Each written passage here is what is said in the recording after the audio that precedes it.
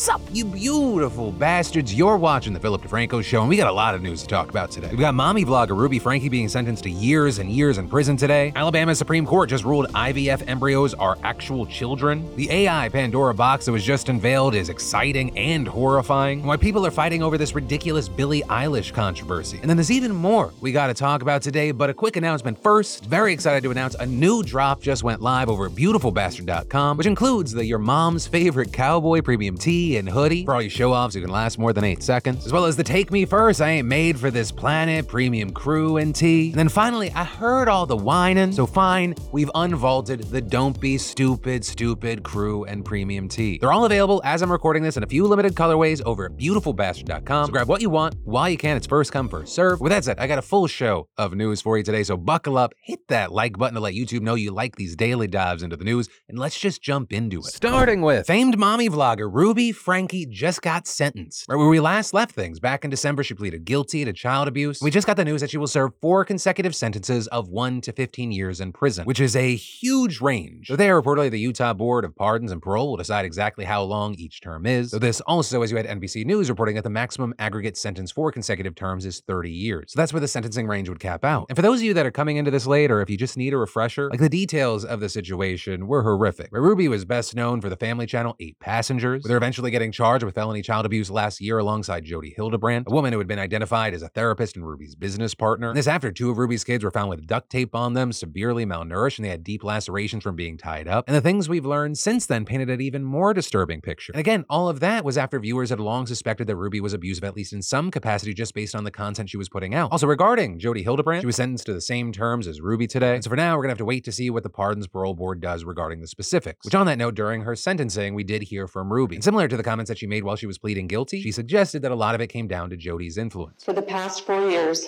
I've chosen to follow counsel and guidance that has led me into a dark delusion. I was led to believe that this world was an evil place, filled with cops who control, hospitals that injure, government agencies that brainwash, church leaders who lie and lust, husbands who refuse to protect, and children who need abused. Jody Hildebrand was never my business partner, nor was I ever employed by her. Jody was employed as my son's counselor in 2019, and in 2020 I paid her to be my mentor. It is important to me to demonstrate my remorse and regret without blame. I take full accountability for my choices, and it is my preference that I serve a prison sentence. And then as far as Jody, she also gave a statement saying she wants the children to heal. And one of the reasons she didn't go to trial is because she didn't want the kids to relive that trauma. But the main thing here is bad people who did bad things will go to prison. It is just a question right now,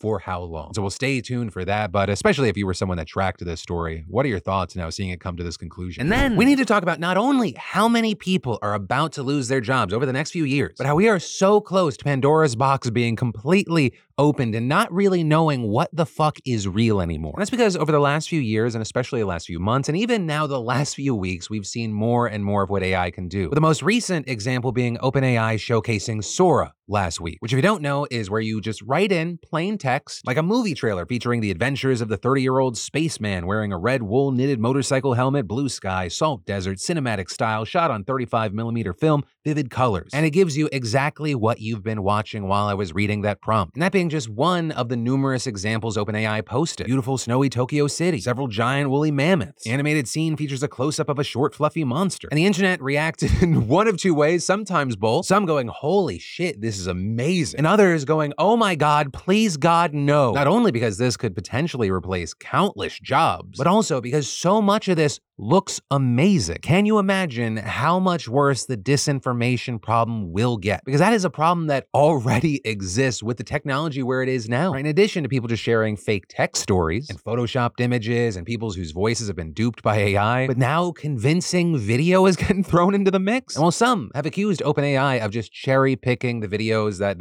ended up looking the best, and that's totally possible, but every video doesn't need to be a home run for the ones that actually do work to be effective, to be convincing. convincing. Hell, while Sora isn't available to the public yet, Sam Altman, the CEO of OpenAI, when he was responding to Mr. Beast, was like, hey, I'll generate something for you. Name it. Mr. Beast responds, a monkey playing chess in a park, and boom, there it is. Also, why does the monkey remind me of Ash Ketchum? Though notably, like if you pay attention to that video, that's for some reason a 7x7 chessboard. So not perfect, but leaps and bounds past where I think a lot of people thought we were right now. And again, it bears repeating every time we talk about this sort of news. This is the worst the AI and the technology will be ever again. And so I have parts of my brain competing with each other right now because I'm both excited anytime technology like lowers the barrier of entry to do really cool, beautiful shit. I think there are going to be a lot of jobs and situations where AI, with people that know how to competently use it, they're going to be able to do next level things. But I'm also horrified because, as we've seen with other emerging technologies, bad actors will jump on this shit fast. And I really don't think we are ready for that. What do we do in a world where we don't know what's real anymore? It already takes a lot of effort because there are so many bad actors out there. And can there actually be any sort of safeguard that keeps things on the rails? And then also, while we're talking about AI, we should talk about this Air Canada AI lawsuit, because it hits on a problem with AI that we are currently dealing with. Because this situation starts with Jake Moffat from British Columbia going on Air Canada's website, booking tickets to Ontario for his grandmother's funeral. And while booking the tickets, he was using the website's customer service AI chatbot, and he asked about the airline's bereavement policy, with the chatbot telling him that he would just have to file a claim within 90 days after booking the tickets, and the airline would give him some of his money back. And so Jake bought the next day ticket for about $600, and a few days later spent another $600 on a return ticket, all while fully expecting to get some of that money back. But when Jake went to get that discount after returning home, Air Canada refused, saying, hey, the chatbot actually misinformed you, and you can only actually receive a bereavement discount if the request was submitted before the flight. To which Jake responded, cool story, no, with Jake filing a claim with the Canadian Tribunal, where very notably the airline then argued that the AI chatbot was a separate legal entity, and saying they should then not be held liable for the information that it provided. Never mind the fact that the chatbot is on their website to help their customers with questions about their policies. And so the tribunal didn't buy it, ruling instead in Jake's favor, and one member saying, while a chatbot has an interactive component, it is still just a part of Air Canada's website. It should be obvious to Air Canada that it is responsible for all the information on its website. It makes no difference whether the information comes from a static page or a chatbot. And this is a very big deal because many companies have added AI-powered chatbots to their websites in order to offer faster service to their customers. So it is very likely that this ruling is going to have some serious ripple effects in terms of how courts determine accountability when these things go wrong. But then also the issue of AI chatbots, it's getting even bigger because it's not just limited to the corporate space. We've actually been seeing major content creators battling a similar problem, with, for example, massive tech YouTuber Marques Brownlee recently sharing screenshots of a chat with a YouTuber AI chatbot by Agent Gold, which notably gives people the option to chat with a bunch of high-profile YouTubers and content creators. People like Marques, Mr. Beast, Joe Rogan, and Codyco, just to name a few, with Marques sharing the screenshots in X and saying, fun fact, there's a random AI company parading around an AI chatbot to chat with a YouTuber, and it is so incredibly bad. Just spews lies. They also never got permission to use my likeness, and I suspect several others on the list were never even asked. Avoid this trash. And actually, in his interaction with the chatbot, Marques asked if the AI had received permission from the real Marques to use his likeness for their site. And the AI actually said yes, which outright is not true, according to Marques. He even asked the chatbot if it was the real him. And again, the AI said yes, despite obviously that not being the case. And seemingly, this has gotten back to Agent Gold because they have since changed their chat with a YouTuber to chat with a YouTuber superfan, with the AI just saying they've watched all of this or that creator's video, so ask them anything, with notably Marques no longer on the list of options. And so I think as we see the rise of all these AI things, like there's going to be no shortage of sketchy companies and sketchy people that take advantage of it. And then,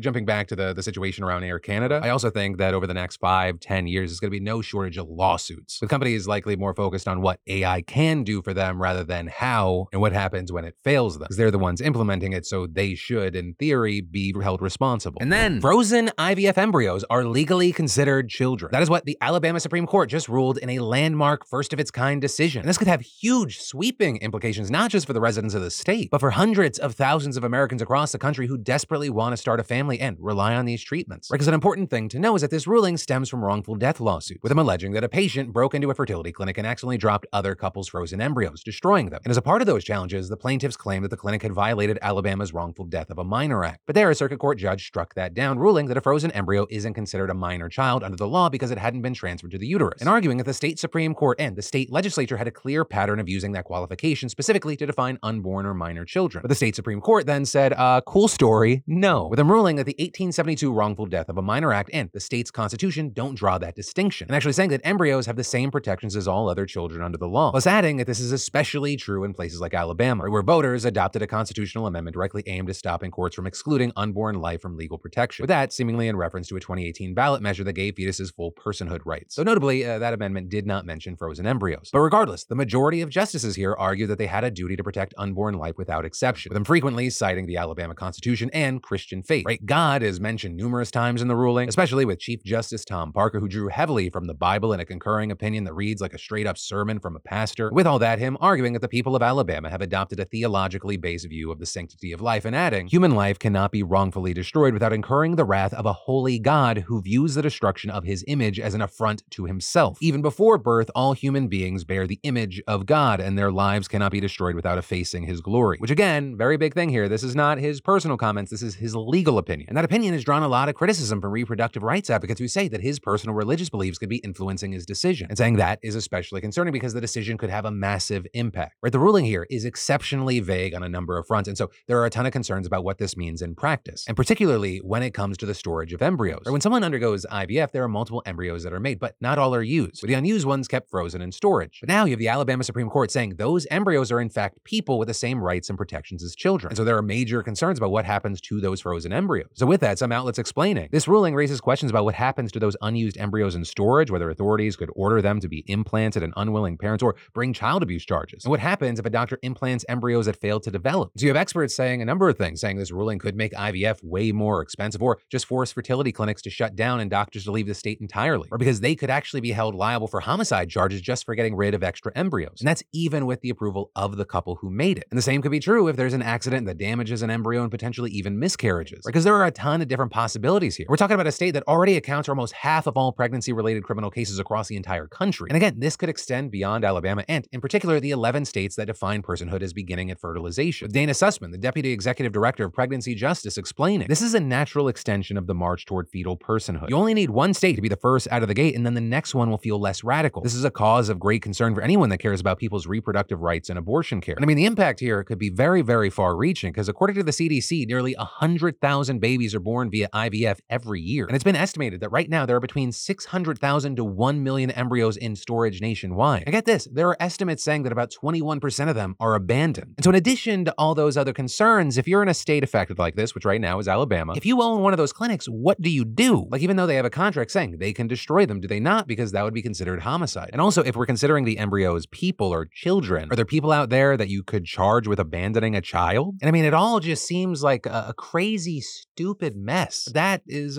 kind of the state of things. So while we see what the hell this is going to look like moving forward, of course, I'd love to know your thoughts in those comments down below. And then, for any of you focused on getting your business off the ground, creating a place to share your homemade goods, or even a personal blog, I got a great solution for you. And it comes from, and I want to thank the fantastic sponsor of today's show, Squarespace. Because, I've been partnering with Squarespace for years now, and I have to say, it is just so easy. There's nothing to install, patch, or update ever. Creating a beautiful website with Squarespace's Fluid Engine is so easy. You just drag things where you like, no coding necessary. And if you need a starting point, Squarespace has a bunch of great professional templates. Plus, with Squarespace, you get access to all their marketing tools and analytics, and their award-winning customer care team via email or live chat 24/7. So go check it out, see why so many others love it, see why you're gonna love it, and start your free trial today over at squarespace.com/Phil. And when you realize this is for you, just make sure you enter an offer code Phil to get 10% off your first purchase. And then Billie Eilish has gone to war. Apparently, I don't know, the internet's being weird right now. Because in today's celebrity internet drama that seemingly has gone out of hand, it's all centered around Billie Eilish in a 6-second clip. Because on Sunday, she attended the People's Choice Awards, and there's this clip where she says,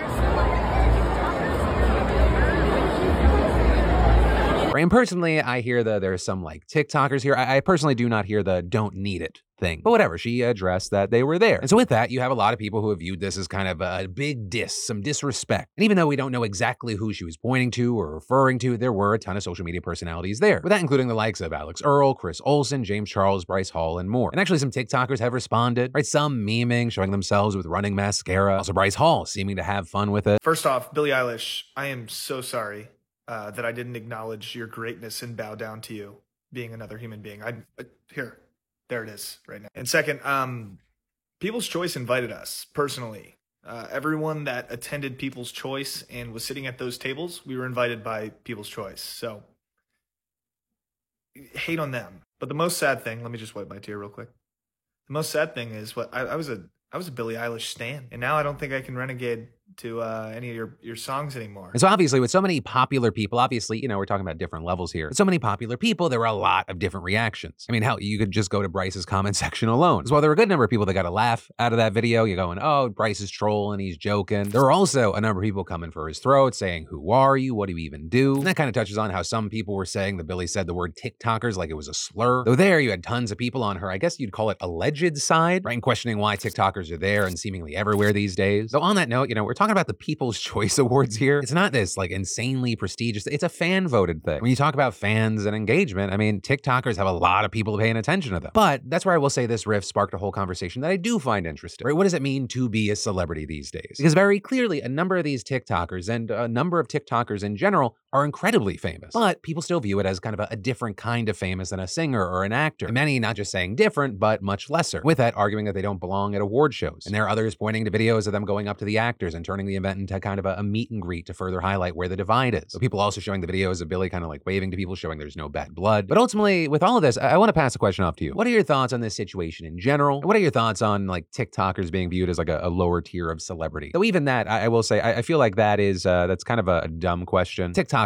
is such a broad thing, and the levels of different kinds of success you see on TikTok and even YouTube and other avenues of online social media, like they're just so different. Like I've seen TikTokers who get like a million views per TikTok be able to move half that audience to other platforms. That is powerful. And then others who get like 4 million plus unable to get people to watch them in a place where they're not being algorithmically pushed. There's different levels to this game, but I also don't feel like this is that serious of a situation and story. Like if a bunch of people that normally aren't at things are all of a sudden there, you might be like, oh, look, look at the new people that are here. And then we've got big Neuralink updates. Because if you don't remember Elon Musk tech startup Neuralink, they implanted their chip in their first human subject late last month, with Musk saying that the product is called telepathy. And Neuralink's website saying that it works by interpreting neuron activity in the part of the brain that plans movement, and that giving someone the ability to control a smartphone or a computer with their thoughts. And since receiving FDA approval for human trials late last year, Neuralink has been actively recruiting, with his first clinical trial just focusing on people with quadriplegia due to a spinal cord injury or ALS. And when we last heard Musk saying, everything seemed good with the implantation, the patient was recovering, in a new X Spaces event last night, Musk followed up saying, progress is good. Patient seems to have made a full recovery with neural effects that we're aware of, and is able to control the mouse, move the mouse around the screen just by thinking. With Musk then going on to say that they're now working on getting as many button presses as possible, with him adding that being able to hold a button while moving the mouse is a key goal, because that's necessary for more basic functions on a computer, things like moving a window across a screen, stuff like that. And they're working to include more functions, adding more buttons for the user to attempt to use. And again, this is just the very beginning. Musk and Neuralink have huge goals for their products, things like restoring vision, speech, and motor function. That's on top of Musk's goal of, this is just such a wild sentence, symbiosis with artificial intelligence. And then we haven't seen backlash like this in Russia for a while. And it all comes in the wake of news that you might have heard over the weekend, and that is Alexei Navalny is dead. He was a famous opposition leader, activist, lawyer, and blogger who exposed corruption and led anti-government protests for years. And although he had spent a few weeks in jail here and there, authorities kind of refrained from outright imprisoning him for a while, possibly to avoid making him a martyr. But then things changed in 2020 when he fell into a coma after the government poisoned him, with him surviving and then returning to Russia the next year, knowing full well that he was going to be arrested on cooked up charges, which he actually was before he even left the airport. And from there, he began what would have been an at least 19-year sentence in an Arctic Russian prison colony, prompting some to call him Russia's Nelson Mandela. But unlike the famed South African leader, Navalny never had a joyous moment of liberation from prison, because on Friday you had Russian authorities announce that he just suddenly died, with him saying that he supposedly felt unwell and then collapsed after taking a walk. But with that, I think everyone kind of with a functioning prefrontal cortex knows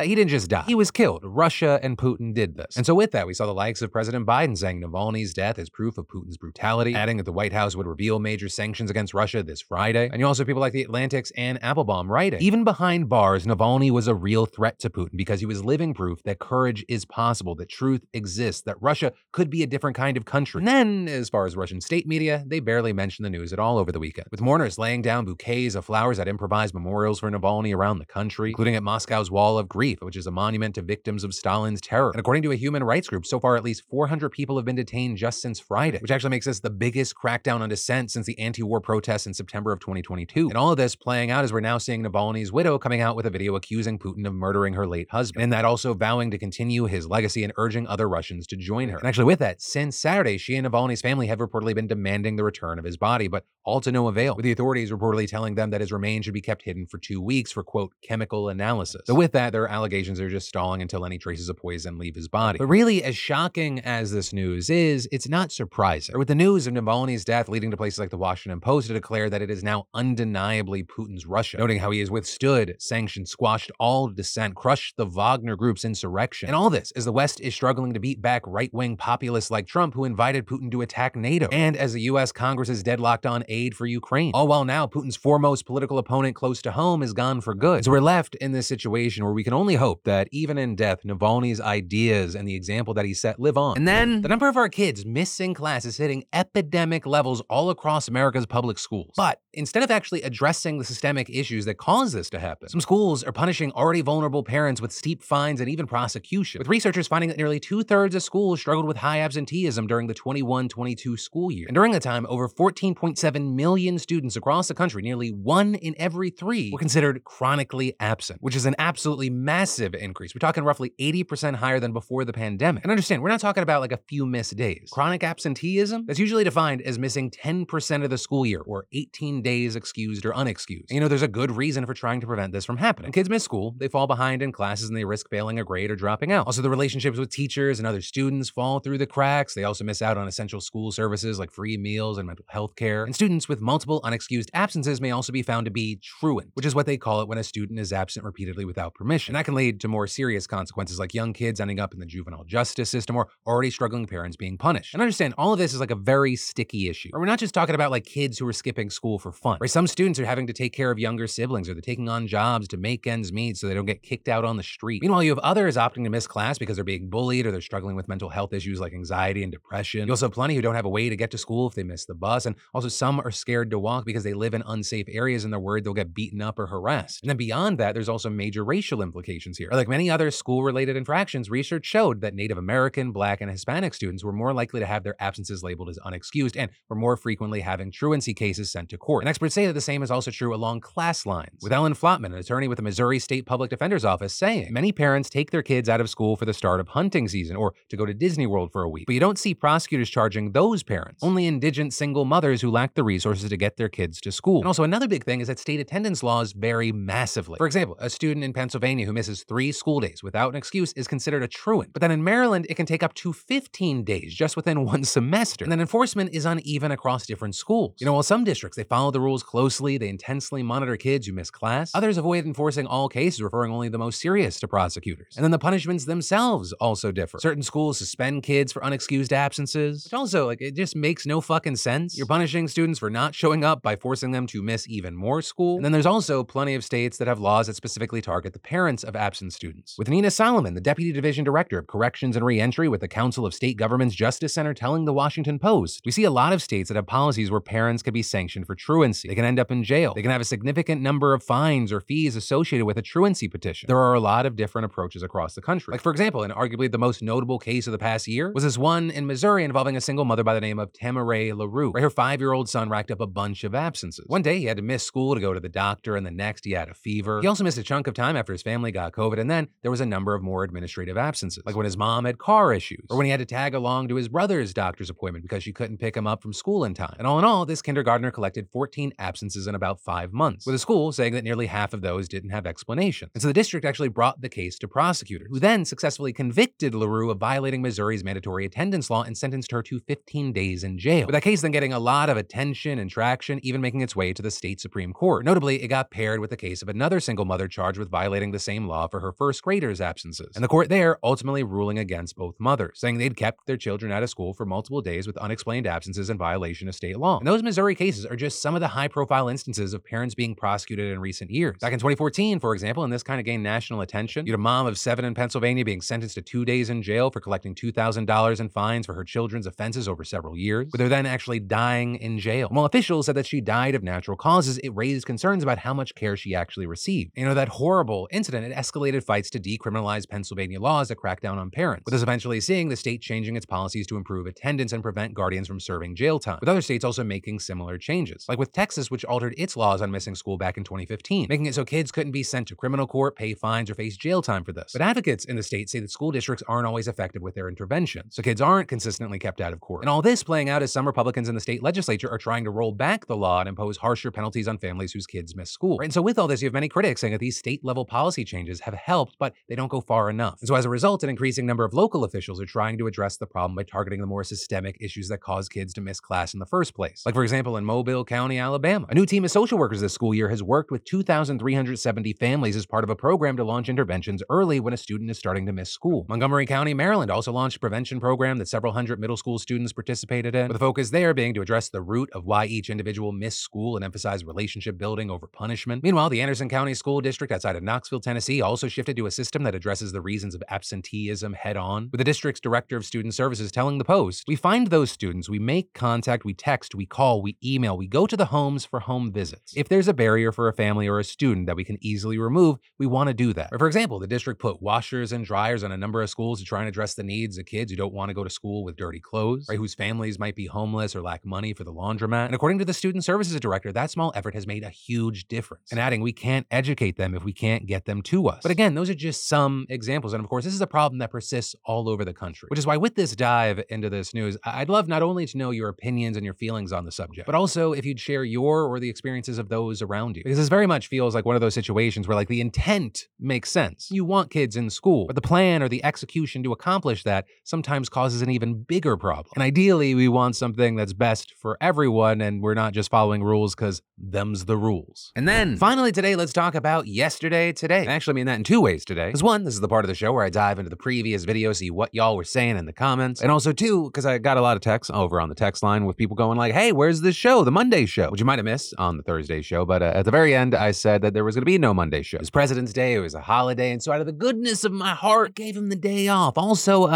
it's in their contracts. But as far as the last show, a lot of the conversation centered around stories involving kids, right? The child labor roofing situation and then skincare situation. With Jack Despero in the comments noticing, in the US, the goalpost has moved from child labor is bad to children shouldn't work in some jobs to children should be at least covered by OSHA in their jobs. And I find that dystopian to no end. What the fuck is wrong with the US? It was actually kind of wild from the comments where the number of people like looking through the comments and realizing, oh, I wasn't the only kid that was working construction. With Katia saying, the fact that we've been using child labor for a very long time period, like read the comments. I'm not the only person who worked in construction as a child. I started at 10 years old working on a rodeo ranch for a guy who ran a couple of construction businesses as well. Started working on roofing when I was 13 to 16, and even sharing that they had nearly had their head taken off while they were working on a roof. You also had Hoigwai saying, I worked for my father as a roofer. Safety, ha! The day I quit working, he was mocking me for how slowly I was moving on a 16-12 pitch roof that was 120 feet from the ground at the bottom edge. We never had ropes or harnesses. I bought my own protection gear since he didn't believe in using it. And while saying he wasn't underage, he kept pushing me over and over to go faster. I'm standing there on a single board roof, Jack one slip away from falling to my death. He pushed past me on the jack and I slid slightly and yelled at him. He told me if I didn't like it, to quit. So I did. I haven't talked to him since. That was 32 years ago. Construction is hazardous across the board, but every piece of roof work I have seen since then has been lacking in safety. Right? And all of that was in addition to just a number of people who are working construction going like, you guys don't even know how dangerous this job is. And then regarding the news around the concerning situation with skincare and tweens, we had beautiful bastards like Mallrat saying, I work at a popular high-end cosmetics store, and I can say that it's horrifying the number of parents who are buying these $80 creams for their kids who know nothing about what they're buying. It's become our job as retail employees to try to talk down the parents in order to prevent damage to these kids' skin. That and half the kids coming in can't afford these items and end up stealing instead. Our inventory loss this past year was over $800,000. And Holland Ross sharing, I heard my daughter, 11 years old, telling her friend, also 11, she doesn't need retinol. She then came over to me and asked if I think her friend needed retinol, and I went, no. It's worrying. Like everyone is so scared of aging and having regular skin. It's terrifying. And Kevin R. Fletcher sharing, thank you for talking about the skincare issue. Our daughter is soon to be 11 years old. And we're constantly fighting this battle with her. We're in the aesthetics industry, so skincare is a part of our work, and she sees all these products we sell and use and wants to be like us. But adding, no matter how much we tell her it isn't needed at her age, she sees her friends have it, asks other family members, grandpa, grandma, aunts, uncles, etc., to buy it for her, all because of social media and this growing trend of missing out on the next cool thing. And again, just to reiterate here, it is not that tweens should not have some sort of skincare routine. It's just that most dermatologists say that it should be something incredibly incredibly basic for the vast majority of kids out there. General cleanser, moisturizer, sunscreen. But hey, that is where today's show is gonna end. I'll leave you with a friendly reminder to grab what you want over at beautifulbastard.com for this new mini drop. First come, first served as always. And hey, as far as news, I'll have more for you soon, because my name's Philip DeFranco. You've just been filled in. I love yo faces, and I'll see you right back here tomorrow.